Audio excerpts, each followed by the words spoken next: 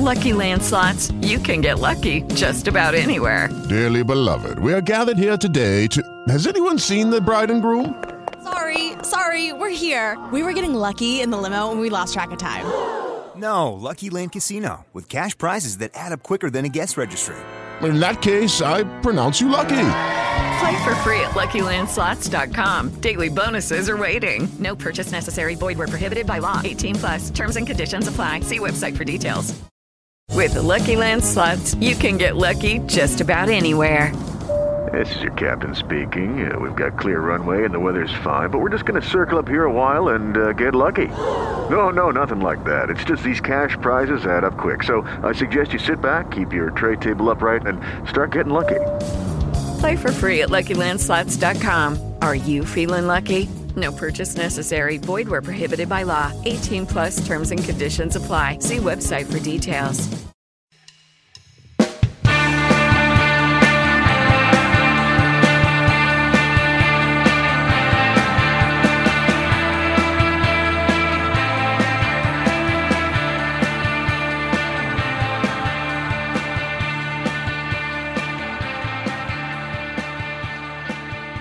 Hello, cockers, and welcome to Bat Flips and Nerds. It's John here. How are we all? Very lovely to be back. This is the second podcast in a week. Can you believe it? After weeks of holding the fort on my own, talking to all and sundry the luminaries of the baseball world, everybody's back and everybody wants to have a podcast go themselves. And the good news is we've got two of the better ones tonight.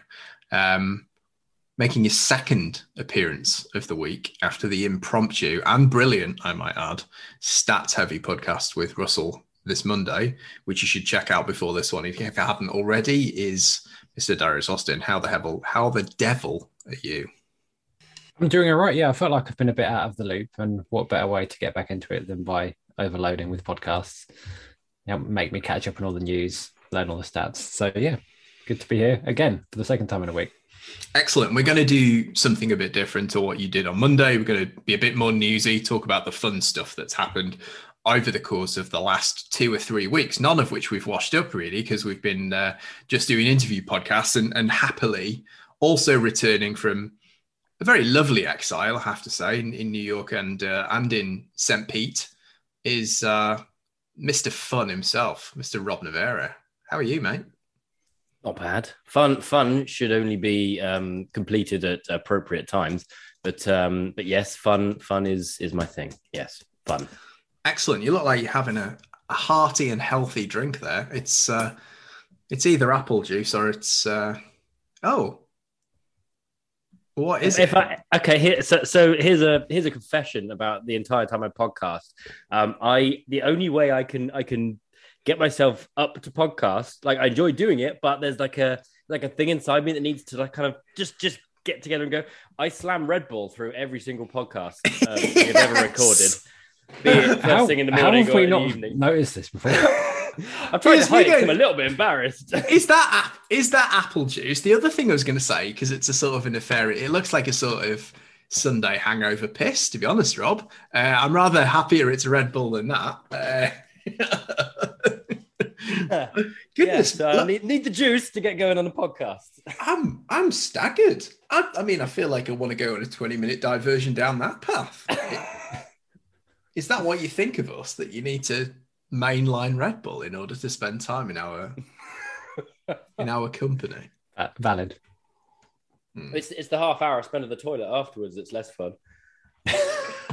Goodness me. So 5 minutes into this podcast, we've got two references into toiletry behaviour. So let's save it and talk about some baseball conversation. So, we are going to talk about a lot of fun stuff, and there has been some incredibly fun storylines in baseball world in the last couple of weeks. But before we get onto those, there's some proper newsy and serious baseball topics that we'd be remiss to avoid. So let's start with those. And first amongst those are the managerial changes at two of the crisis clubs, let's say, in Major League Baseball, the Philadelphia Phillies and the LA Angels. So Joe Girardi had his marching orders over the weekend in Philadelphia, followed very swiftly and rather, in my opinion, more surprisingly, yesterday by the news that Joe Maddon is no longer the manager of the Los Angeles Angels. Now, I'm obviously going to do my bit about Joe Maddon being wacky. I don't know if you've read that interview that he did with Sam Blum, which is incredibly cringeworthy, repeatedly asking Sam to answer a question he was trying to get him to answer. But yeah, I was very surprised by that, Darius. Were you? I mean, yeah, this is a team that had at the time gone 11-0 and 0-11 in the last 11 games, but they also had been one of the best teams in baseball for the first, 2.5 months of the season. Yeah, we don't see this very much at all anymore. I feel like it's been a while since we saw a manager fire this early. And obviously, Maddon wasn't even the first because Girardi's gone. We'll talk about him in a bit, I'm sure. But yeah, I was shocked. Girardi didn't surprise me so much because, the Phillies had kind of sucked it up as usual. And he'd had a couple of years and it hadn't really worked out. But this was a big surprise to me. And I felt like, the players kind of like him there. Seemed like he had a good vibe in the clubhouse. And at first, I just thought this was Artie Moreno being Artie Moreno. If I was making a list of meddling GMs, he would probably be towards the top. But it sounds like this was Perry Minasian's decision. And I don't know what behind the scenes. Maddon made some comments about analytics and they've gone too far. And I don't know if he was getting, if this is like a bit of a Billy Bean Moneyball situation. And poor Joe Maddon is Art Howe and he's having this stuff crammed down his throat and he doesn't want it. But I kind of got that sort of vibe, and whether that went too far, I don't know. But yeah, it seemed very knee-jerk and I was shocked when it came out. I mean, there was a rather unsavory disagreement, like let's say, or maybe not even disagreement, but exchange of views with Mike Trout in the dugout, which was a bad look, right? But there's nothing to suggest that was anything other than, a heat of the moment exchange of, hey, we suck. And it's kind of boiling up slightly publicly, Rob, was there? And look, you're a guy who, as a Rays fan, knows an awful lot about the vagaries of Joe Maddon. The rough comes with the smooth with that man, doesn't it? And did this surprise you? It feels like this is the first competing team that he's been able to put on the field. Ditching him at the first blip felt premature. No, possibly. However, I would have to say the team has performed really well up to this point before this ludicrous blip. So we've finally proven that this Angels team is competitive. It has what it needs to actually get the wins in there. The team hasn't changed. So the only thing you can really point at is it's either the opposition, and if you look at the teams they lost to on the they're a mix of good and bad teams. You've got the Red Sox, Phillies, Yankees, Blue Jays, and Rangers in there. So a bit of both. So the only thing you really point to is that something has changed in attitudes, or it's in that X factor that you can't put your finger on. So what we know of it, what a manager does these days, maybe he does a lineup, probably not. That probably comes from the front office. So really the only sort of thing that the manager is left to do now is to make sure that the guys going on the field are in the right place to be doing the right things. And the right things have stopped happening for whatever reason. All that was going well was suddenly going horrible. And, 6 games down, okay, have a word with Joe. Joe, you need to do something to sort this out. 10 games down, this is going really bad, Joe. You need to sort it. Where does it stop? And it's still going. So something is absolutely rotten in the team right now. And seemingly Joe was unable to do a Joe Maddon and sort of do something loopy and crazy and pull them out of it. Throwing a bunch of penguins in the clubhouse has not worked this time. So maybe it is time for somebody else. And that's what they've decided. So I'm not that surprised that this is the decision on what to do with the team that was doing well and has suddenly flipped on that. That said, though, in mitigation, they've lost 6 one-run games in the 11. It's now 13. They've lost the subsequent 2 games, so they haven't even had that change bounce with Phil Nevin. Another one of which, by the way, both of which they lost by a run. So it's now 8 one-run games in the last 13, and they've lost 6 where they went into the 7th inning ahead, including that outrageous game in Philadelphia where Bryce Harper hit the Grand Slam in the 8th inning, only for them to cough up the lead in the 9th, and then Bryson Stott hit a walk-off. So it's literally one of those everything that can go wrong will go wrong runs, and they happen. Say this as a Red Sox fan, the team that started 10-19 and is now 29-27. Baseball's a weird sport. Feels like you're not wrong, Rob, but he's also a victim of circumstance. It's interesting what you said, Darius, that it may well be that there is a clash of personalities. I guess we'll know more on that when we see which way they go, right? Yeah, I think so. I mean, it's funny that he was complaining about analytics because it seems very like anti-sabermetrics. Like normally the Saber guys, the guys saying, this kind of thing happens in baseball, streaks and 1-run games. And, I don't think anybody with a sabermetric bent would be like, oh, this is a reason to fire a manager. So, yeah, whether Phil Nevin has got a much better relationship with Manassian than Madden did, I don't know. Or maybe he is, again, just going to be a placeholder until they find somebody that fits the mindset better. It's difficult, but I feel like, Madden very much gave the impression that there was more to be said about this. And I expect he probably will say it at some point, knowing Madden. Yeah, and the Angels very much taking on their roles as the new Mets in this era of Mets competence. Ironically, spearheaded by Billy Epler. But there we are. Joe Girardi, different story entirely. That just felt like a relationship and a place that had gone to. It felt like a very odd appointment in the first instance for me. It felt like a sort of a retrograde step. I know that a lot of Phillies fans were calling for it, but it was something that, as a general observer of the sport, I always thought was pretty odd. I never really had a great deal of faith in him as the Yankees manager, particularly not in the sort of fag end of his tenure there. He always seemed like he wasn't in lockstep with his clubhouse, and he never seemed to be with the Phillies. And, they have a number of shortcomings as a club.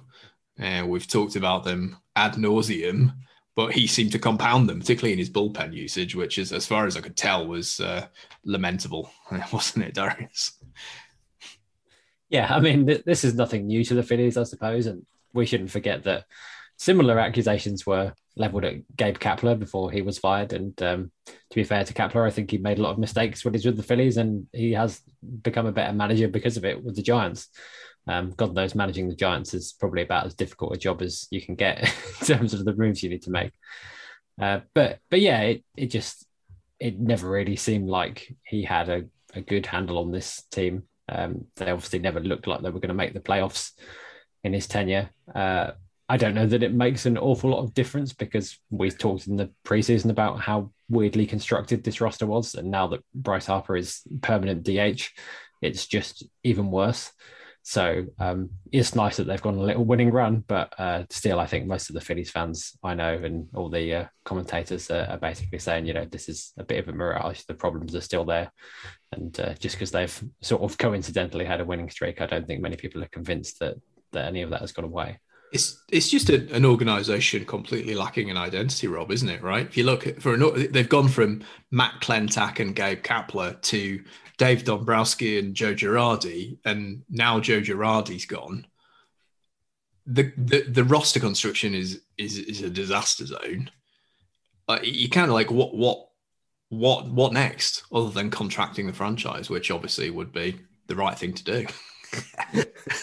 The Phillies come with so much history. They come with a huge fan base, masses of cash, enormous, absolutely enormous, and the fan base is being right royally abused by these awful decisions, and it's looking at the Orioles and what they've done over the last few years, but throwing a bunch of cash into the hole. It's clueless, and.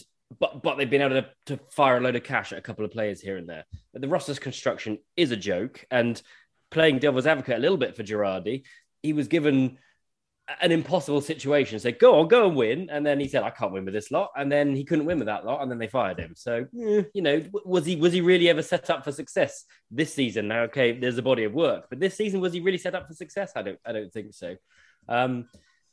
perhaps there's a landing spot for Madden there. Maybe they'll swap jobs. I don't know. The bad decisions may continue, but the Phillies deserve better. They are a huge franchise, and it feels like there needs to be a reset. And I don't want to see more teams tanking. I don't want to see more teams losing 100 games. But if there was a team, I think they need to say, right, let's just start it over. Hey guys, it is Ryan. I'm not sure if you know this about me, but I'm a bit of a fun fanatic when I can. I like to work, but I like fun too. It's a thing. And now the truth is out there. I can tell you about my favorite place to have fun. Chumba Casino. They have hundreds of social casino style games to choose from with new games released each week. You can play for free anytime, anywhere. And each day brings a new chance to collect daily bonuses. So join me in the fun. Sign up now at ChumbaCasino.com. No purchase necessary. VGW. Void where prohibited by law. See terms and conditions. 18+. Wipe the deck and let's change the way we do all this. I think it's the Phillies. That team should be doing so much better. I think it'd be a good start to not build a roster that's got 5 DHs in it. And arguably, Didi Gregorius is a DH these days as well. The short stuff that he plays. Oh, goodness me.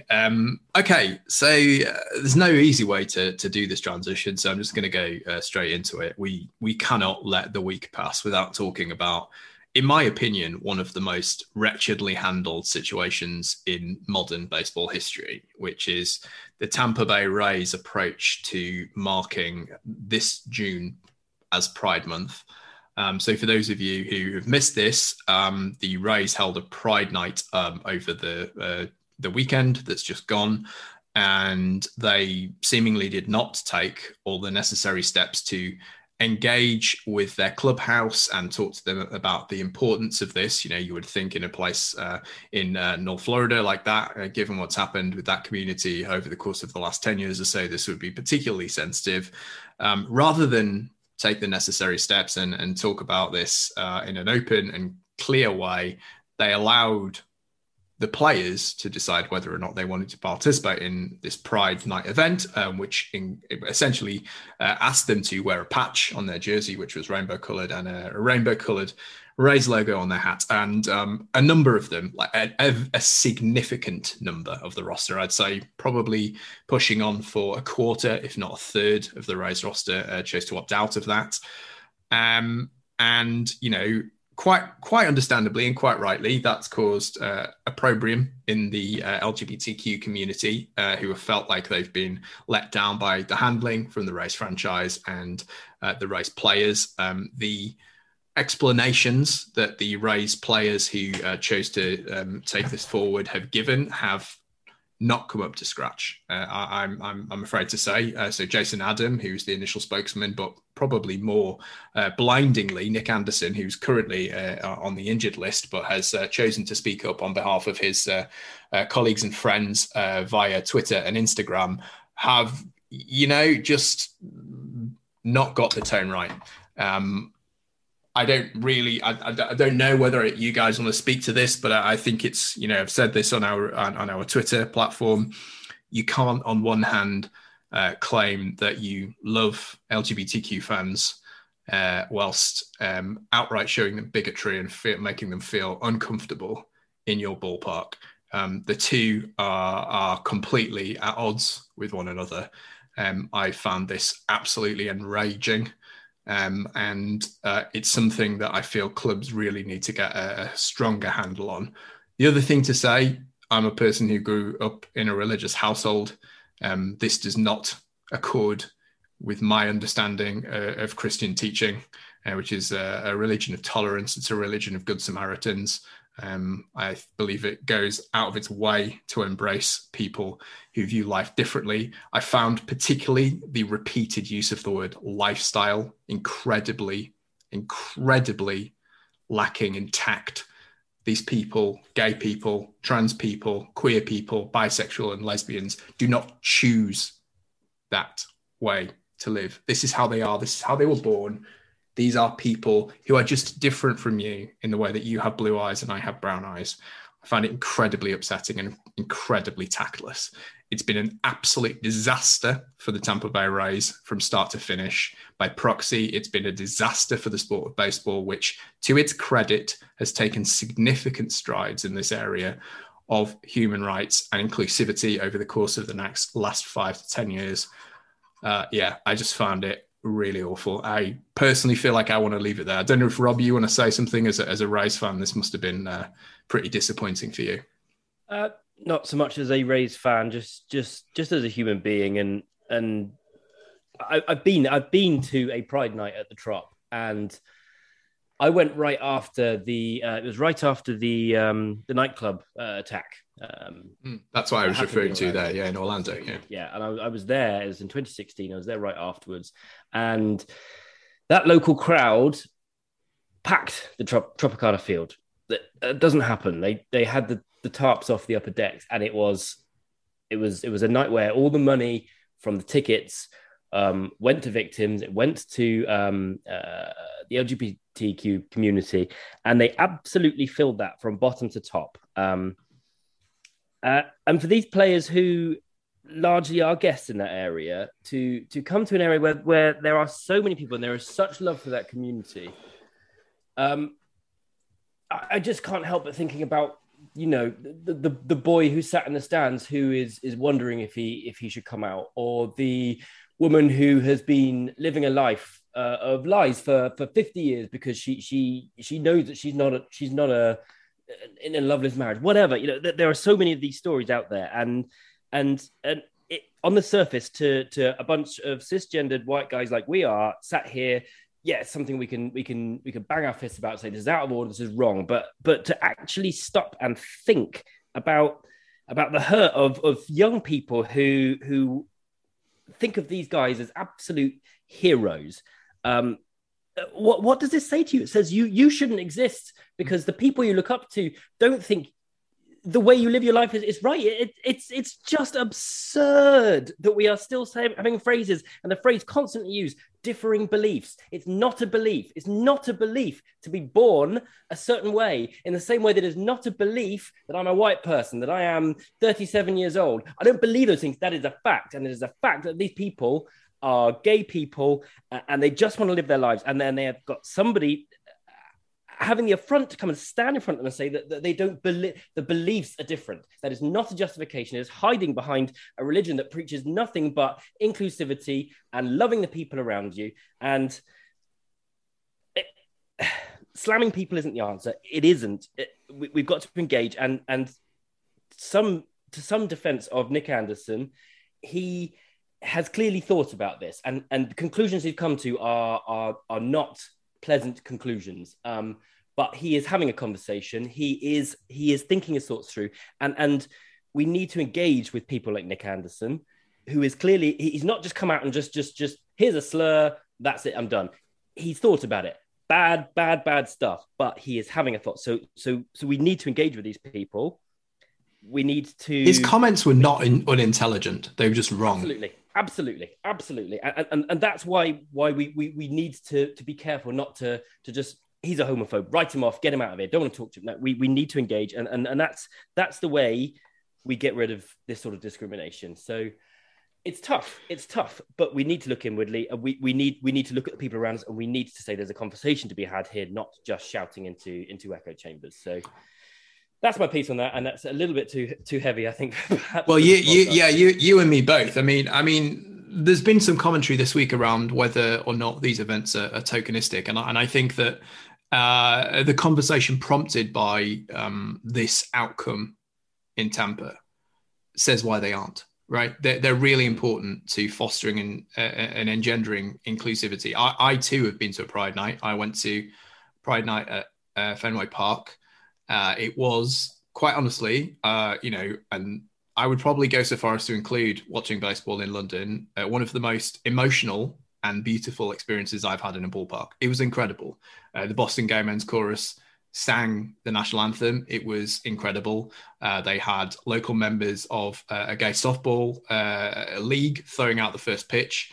It was amazing. They were having the absolute time of their lives. And then, ironically, Jalen Beeks made his MLB debut and stank.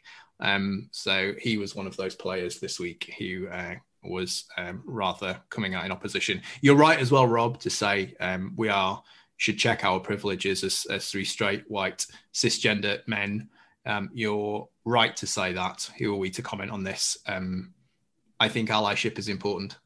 And I think the reaction to our making those comments that we have on our social media, that we will not be told to not have a position on this, suggests the same. So I'm being personally very heartened by the commentary from people like Jack Flaherty, people like Adam Jones, unsurprisingly, people like Aaron Dolan and Sean Doolittle, that this does not represent the views of all in the baseball community. And it certainly doesn't represent the views of those in the baseball fan community as far as we're aware. Yeah. Feel like we should talk about some stuff that's a little bit less high key. Yes. Darius, I'm not even going to let you speak on that because... I think you guys said the things that needed to be said, so we can be daft now if you like. Yeah, where do we start? I've got a daft. Every time you guys mention Phil Nevin taking over for the Angels, I kept hearing Phil Neville. If ever there was a standing useless manager, there's some comps there. We need to get Ben to get photoshopping old Phil Nevchenko's massive long face onto a picture of Joe Madden. People wouldn't be able to tell whether it was Phil Nevin or Neville or Tom Pringle, would they? To be honest, look that up, people. It's a very good look-alike. He even admits that one himself. Phil Neville, goodness me, could you imagine? Just you can't see this; it's an audio medium, but just Phil Neville on the sideline for England women, just appalling. Should we talk about slapping? I think we should. Yes, agreed. Darius, is this the funniest news story in baseball history? Is the answer yes or yes? Yeah. I think it's quite possible. I mean, I think we didn't believe it at first. I think you said something to the effect of like 4 days. we thought this was another Jeff McNeil, Francisco Lindor rat situation, right? Like it was like no way, this cannot possibly be the reason. But it genuinely seems to be the reason that Tommy Pham and Jock Peterson got into a bit of a spat because of a long-standing fantasy football dispute. 18-month-old fantasy football dispute. Jock Peterson went out of his way to slap Jock Peterson unprompted. Oh my word. Just imagining Tommy Pham has just been stewing on this for that long a period of time. Just like, next time I see you, I'm going to slap you. I don't know I really genuinely don't know. Because I saw that, oh my word, there's been a slap on the field. And I'm like, that in and of itself, just funny, right? Why has that happened in batting practice? What possible explanation? If you would, like, the old a million monkeys in a million typewriters, one of them will write Shakespeare, none of them would have written that. That's like, why did this happen? All the monkeys are just out there, like, no one thought that Jock Peterson was going to say, well, it was about fantasy football. If I'm honest, I struggle to think of Jock Peterson and Tommy Pham having a conversation in the first place. They seem so diametrically opposed in the scale of personalities that are in baseball. That in itself is bizarre. You don't think that Tommy Pham's a red wine guy? I think the man who gets stabbed outside strip clubs possibly has a more edgy lifestyle than Mr. Giff. Than old Pearls himself. Pham, from the sounds of things, is either at strip clubs or casinos all of the time. He's not playing baseball. And I don't think Tommy Pham. Yeah. I mean, I'm a little bit worried about Tommy Pham as well, to be honest, because, I mean, he kept banging on about how there was too much money on the line in this league to not take it seriously. But I think it was a $10,000 buy-in or something, which is a lot of money for us and not a lot of money for somebody who makes $6, $7, $8 million a year. So not really sure where he's coming from there, but... Yeah, and in the same conversation was talking about what a Vegas high roller he is. Like, look... You seem to me like the guy who would bet £10,000 on the turn of a card, not being able to roll along with some, I thought, genuinely quite funny Padres gifts. Doesn't seem to be in keeping with that. I mean, I genuinely don't know what the bet. I kind of am torn as to what the best bit was, whether it was the slap itself, the explanation, or the public dragging of terrible commissioner Mike Trout. Just, like if you'd said to me in day 3, it's going to be about blackening the name of Michael Nelson Trout, arguably the greatest player in the history of baseball, but arguably the worst commissioner in the history of fantasy sports. Hello, it is Ryan, and I was on a flight the other day playing one of my favorite social spin slot games on ChumbaCasino.com. I looked over at the person sitting next to me, and you know what they were doing? They were also playing Chumba Casino. Coincidence? I think not. Everybody's loving having fun with it. Chumba Casino is home to hundreds of casino-style games that you can play for free anytime, anywhere, even at 30,000 feet. So sign up now at ChumbaCasino.com to claim your free welcome bonus. That's ChumbaCasino.com and live the Chumba life. No purchase necessary. VGW. Void were prohibited by law. See terms and conditions. 18+. No way. Was like, look, and I'm a person whose girlfriend watches a hell of a lot of EastEnders. So by proxy, I've seen a hell of a lot of EastEnders, and they wouldn't have come up with that. It was absolutely extraordinary, Rob, wasn't it? I think my favorite bit is it's not even what he was saying. It was Jock Peterson and his delivery. So there's absolutely deadpan. First of all, there's his outfit, which I know it's a backpack, but it looks like he's in dungarees with like a sideways hat and this shock of bleached hair hanging out. You know, not far from Cletus from The Simpsons. He stood there like that, but then the actual tone of it came out as like sort of like a man who was apologizing in court for like a manslaughter or something. You know, it was so factual, so deadpan. I must have watched that 4 or 5 times. It was certainly on loop when I was in the US. That is the best bit of it. I mean, the situation is crazy, but Jock himself, what happened? Well, I wonder if he knew that this was so stupid that there was no way we would ever believe him unless he literally showed the reporters the chat, like delivered it this seriously. Because when we wouldn't believe him, would we? I also want to know all the other Padres players. How did they? Because apparently there were quite a lot of Padres players in this chat, not just fam. So did they all think, "Oh, Jock, yeah, that was a good one," or are they now waiting to get their revenge at some point as well? Oh, wouldn't that be wonderful? It's like a airplane moment of like them all queuing up to slap him as he gets into the outfield. I'm sure the Padres have played the Giants since, so I assume they don't care. But I quite like the idea that they're best served cold and all that. They're just waiting for the opportune moment. He is a suggestion for NBC Bay Area.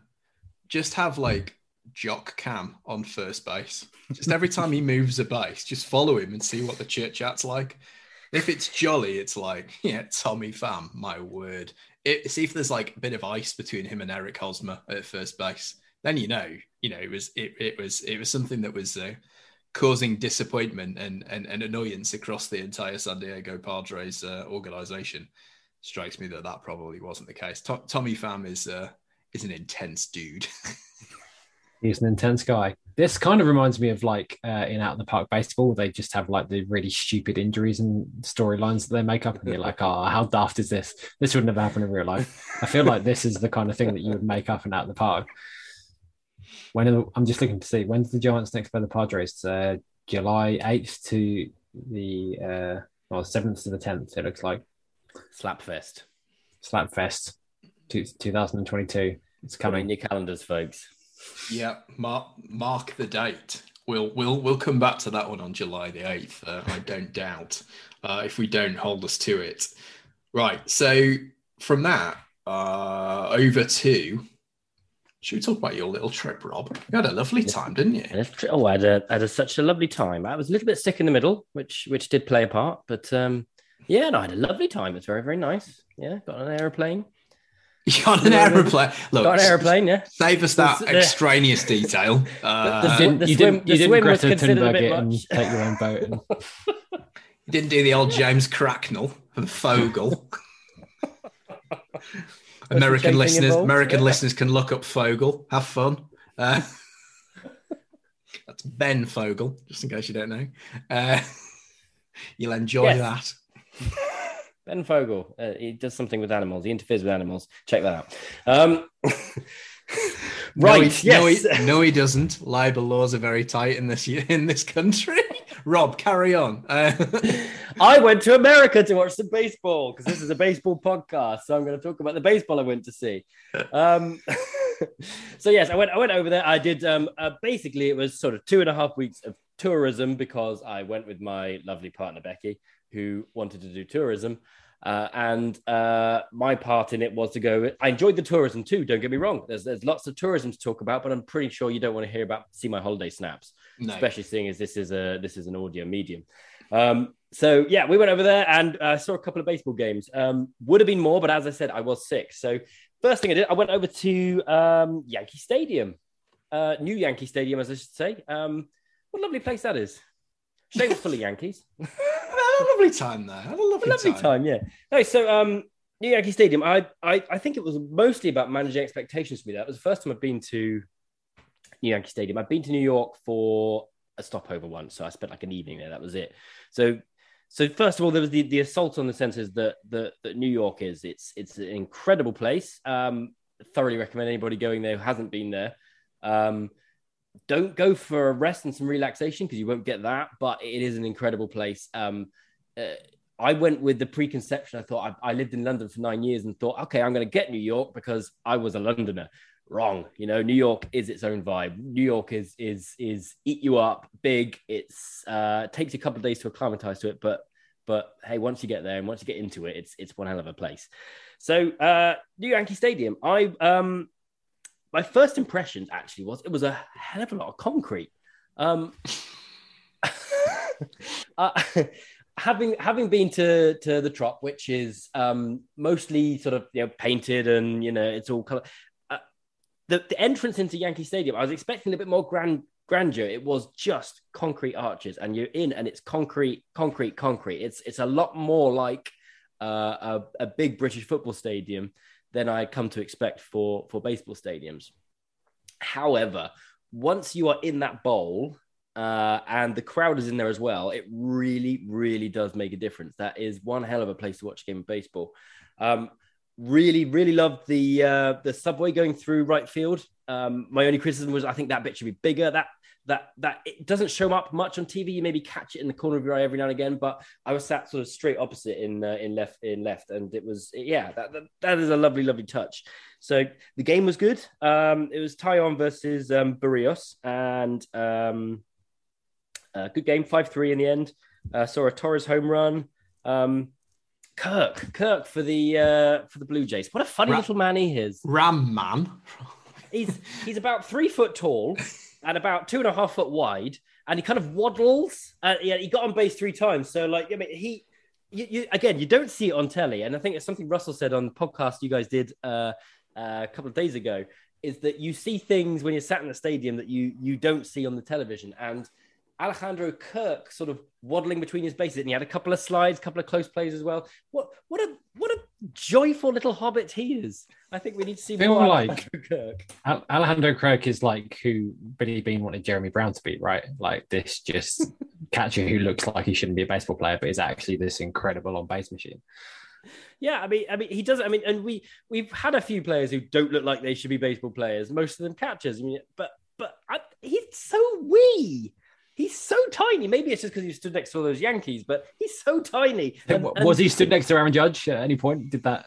Unfortunately not, because Aaron Judge was a designated hitter, so I did not get to see him stood next to many. I suppose he would have done when he was batting, but he was crouched, so he was about as tall crouched as he is when he stood up. Yeah, he is. But I just remember. I mean, it's a few weeks ago now, but I do remember giggling with delight every time he set off from home towards first. And at one point he had a double and he really went for it. It was a close play, but I've talked far too much about Alejandro Kirk already. That's fine. What a lovely little man he is. Lovely little man. What did I get to see? I got to see Vladdy have his tantrum and snap his bat in half. And Becky's reaction was, look at little Mr. Stroppy Pants, which I thought was absolutely perfect. Can we call him that? We are no longer referring to him ever again as Vlad Little Mr. Stroppy Pants. Little Mr. Stroppy Pants. I was going to call this podcast title "Lovely Little Man," but I think it's now called "Little Mr. Stroppy Pants." So forever, Christmas, Little Mr. Stroppy Pants.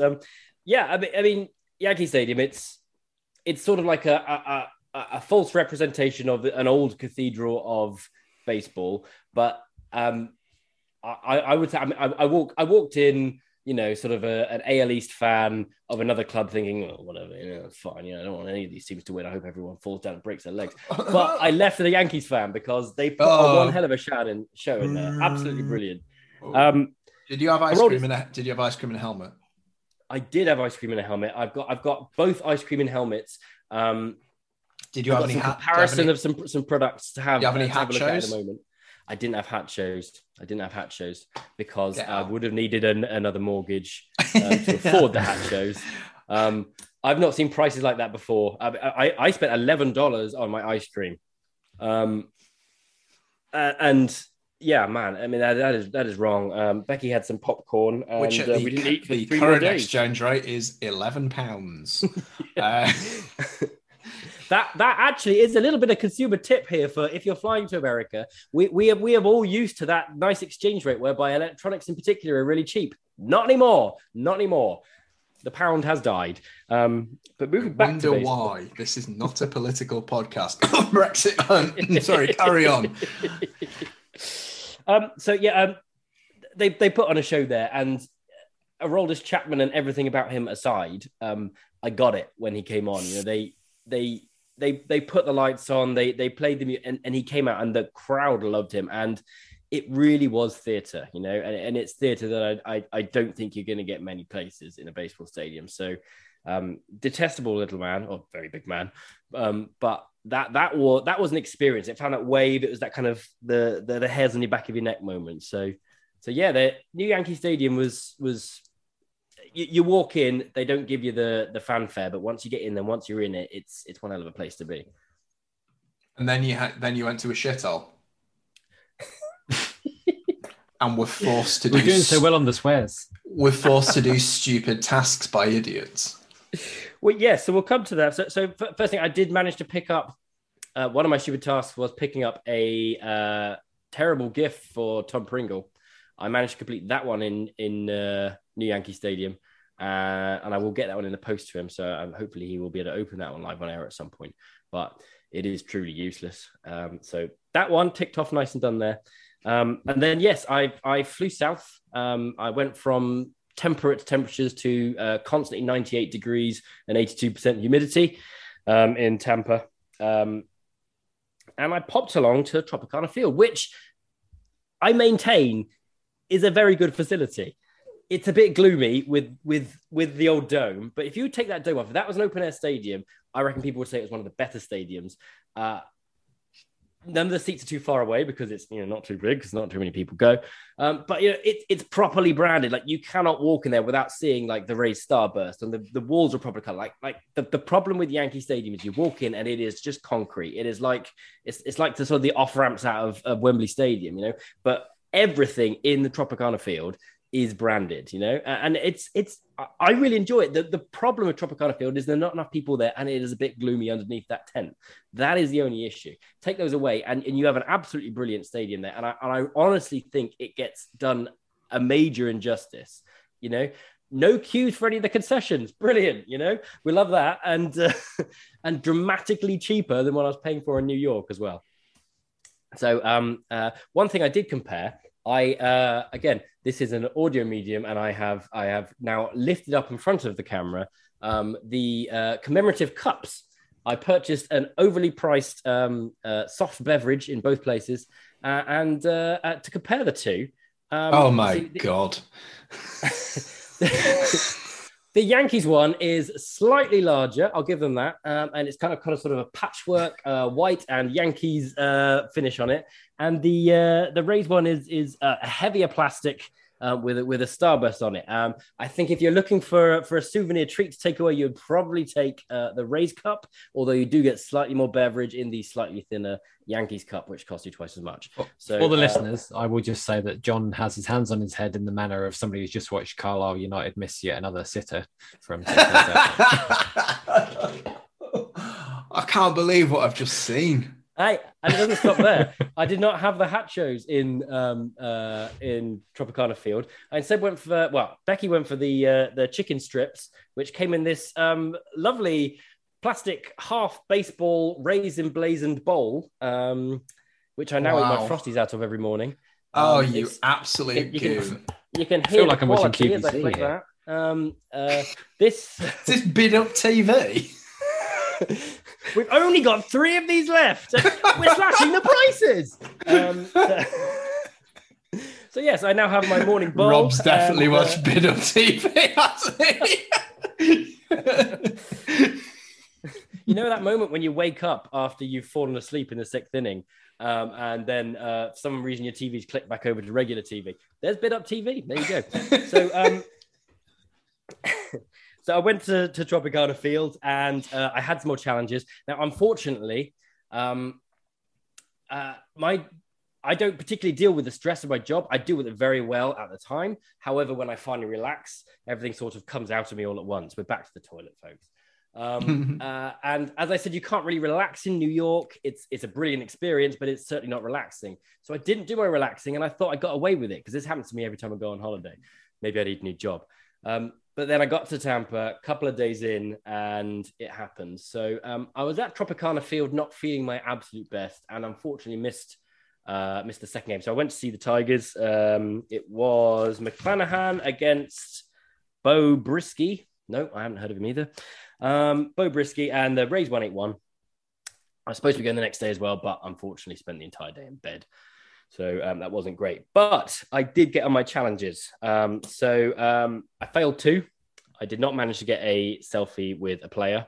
Probably I got for the very best close in hindsight. Well,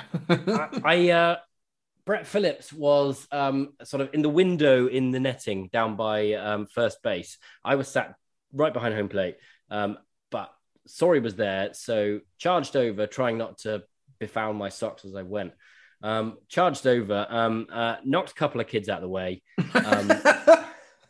And this horrendous old biddy got in front of me and said that the line was cut now because he had to go and play a game or something. And there was some kid in a wheelchair, and he went over and he was like talking to that kid instead of me. So, but I was literally 2 people in the queue away from getting Brett Phillips. And I'm pretty sure he would have done it. He was great. He was with all the people there. He was with the kid in the wheelchair. He even got one to Franco. He would have done it with you. But he should have done it with me instead. Still down a horrendous old biddy. Honestly, like she could see the way I approach. I was genuinely like it was a queue full of people with their kids, and I charged over with all the glee and determination of, you know, someone who needed this. And she could see, and I caught eyes with her, and that was my mistake. I caught eyes with her as I approached. What I should have just done is slipped in behind her. She wasn't fast. I could have got in behind her, but I didn't. I was polite, and I sort of tried to pass her by, and she stuck her arms out and said, "I'm sorry, he's got to go and play a baseball game now." So I missed out by a hair's breadth on getting a selfie, and I'm pretty sure some kind of dedication from Brett Phillips. So we missed out on that one.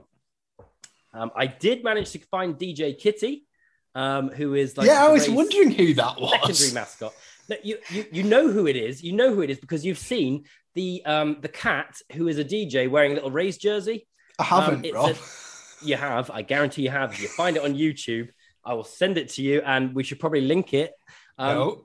There's a cat. There is a cat which famously wearing a Rays jersey and a hat, and it's dancing to some music in front of some DJ decks. Someone's always got his hand up his back. That was an internet thing years and years ago, and the Rays decided to turn it into a mascot. So DJ Kitty is like the secondary mascot for the Rays. Got my picture. Job done on that one. What else did I have to do? Yeah, I touched a Ray. You stroked a Ray, yeah. Stroked sounds better than touched. Getting back to Ben Fogle again here. I did stroke a Ray. I stroked many Rays. Job done, nice and easy. Very good there. Any conflict whether or not the Rays are fun? Yeah, they were fun that night. Yeah, because they could put a bloody bat on a ball. Well, I meant like the actual Rays as opposed to... the Rays, they weren't fun. They were quite serious. There you go. That's solved that. Yeah. My final task was to get a ball by being British, and I achieved that thanks to Mr. Robbie Grossman, who did not look overly pleased at my constant haranguing from outfield. I was in for batting practice, and I positioned myself right down left field, right by the foul pole, because everyone was on the other side. I thought, if any balls come this way, I'm getting them. Unfortunately, the Detroit Tigers suck.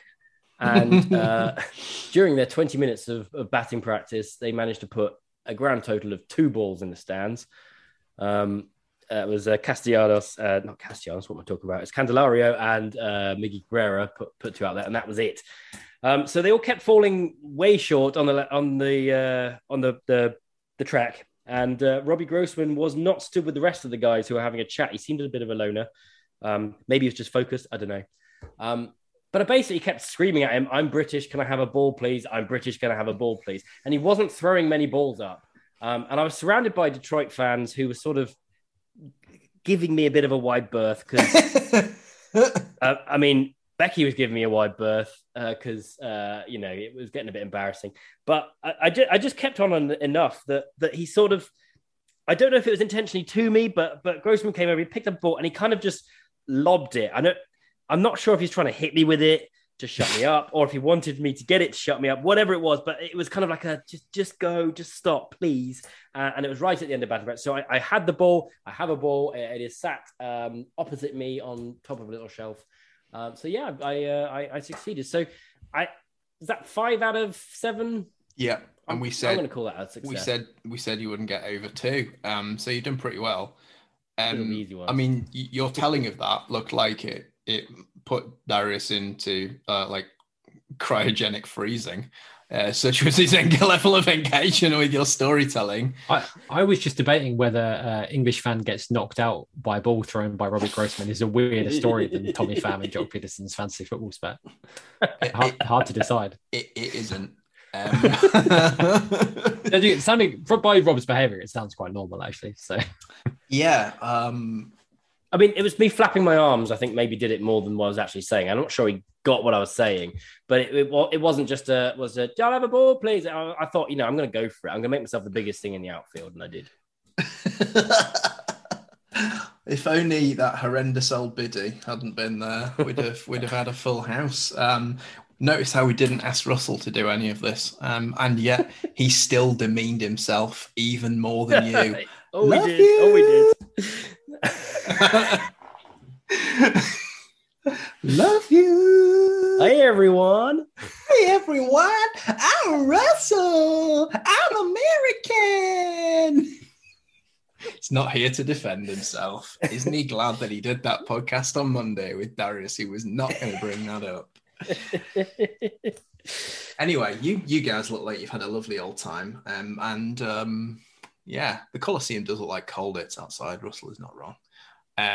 Or Dachau. Let's move on. We've not got much left to cover. I do want to spend a moment talking about, this podcast called Bat Flips and Nerds, so we should talk about the best nerds in baseball. It's not, Chaim Bloom or David Stearns or any of the geeks in front offices. It's not Andrew Friedman. It's not Farhan Zaidi. It's the Baltimore Orioles, Darius, isn't it? They are the best nerds in baseball. Serious nerd fest. So John Means has been spotted playing Settlers of Catan on a train with Spencer Watkins. On a train was the best. On a train, which is like dedicated. I don't know how long this train journey was. Why are they taking a train? They're a Major League Baseball team. I assume had a local game. It was a properly like 50s throwback, wasn't it? I loved it.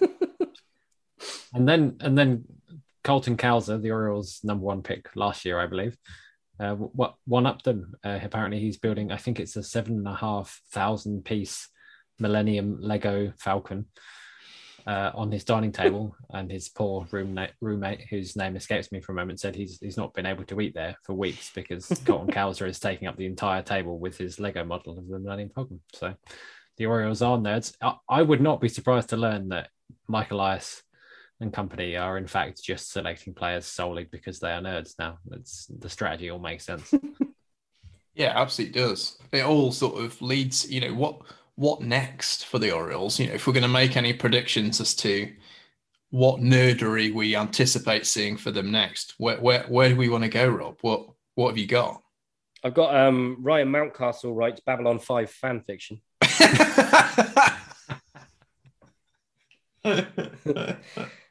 Or Austin Hayes competes in national risk competitions. And I now fail to name any further Orioles. Cedric Mullins quotes Battlestar Galactica in a post-game interview. Darius, have you got any more? I don't know if I can top those, frankly. Anthony Santander plays the security officer in the fan-written Star Trek spin-off.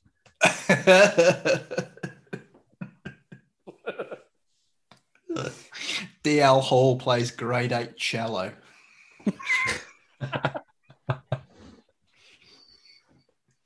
If you've got any more, you know where we're at. Absolutely love this. So our great friend Melanie Newman, who of course is one of the play-by-plays for the Orioles, as well as on Apple TV Plus, has been saying to us for quite a number of years that these Orioles guys are absolutely great fun, and she's not wrong. Let's just put it like that. Guys, is there anybody else or anything else that you want to talk about? I mean, I feel like we've sort of, I think we've covered all the bases, Rob, in a great deal of detail. I'm gonna have to edit that. Nope, that's all staying in. Hideous old biddy. Description of the cups. Cup comparison and the lot. I might even take a photo of the cups and put them online. Oh, please do. You know, the joke's going to be on us when next time we put Bargain Hunt on, one of those cups just pops up and, you know, Philip Serrell's going, oh, great example of an arts and crafts mug, that. Rob will be on with his collection of cups from all 30 ballparks. His collection will be valued at thousands. It's happening. Tell Becky I'm very sorry. Trey Mancini's already got them, mate.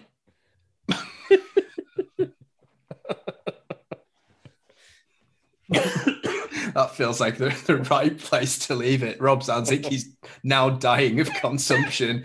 Darius is dying of boredom, and I'm dying of laughter. So that's as good a place as any to leave this podcast. Thank you all for joining us. Thanks to Rob. Thanks to Darius. If you like what you've heard here, please go to the usual places. Do what you're always told to do on podcasts. Leave a bloody 5-star review. I think Rob deserves one for, you know, frankly, the longest description of a 2-week trip you've ever heard in your life. If nothing else, I'll never forget it. It had more twists and turns than Tommy Pham versus Jock Peterson. I'm sure you'll all agree. Thank you for your time. If you liked what you heard, leave us a review. Go on Twitter at @batflips_nerds. Go to Instagram at @batflipsandnerds. And go to our website where there's loads and loads of content that's far more interesting, engaging, and fun than this from people who know what they're talking about, not complete idiots. It's www.batflipsandnerds.com. Thank you very much, and we will see you again in a bit.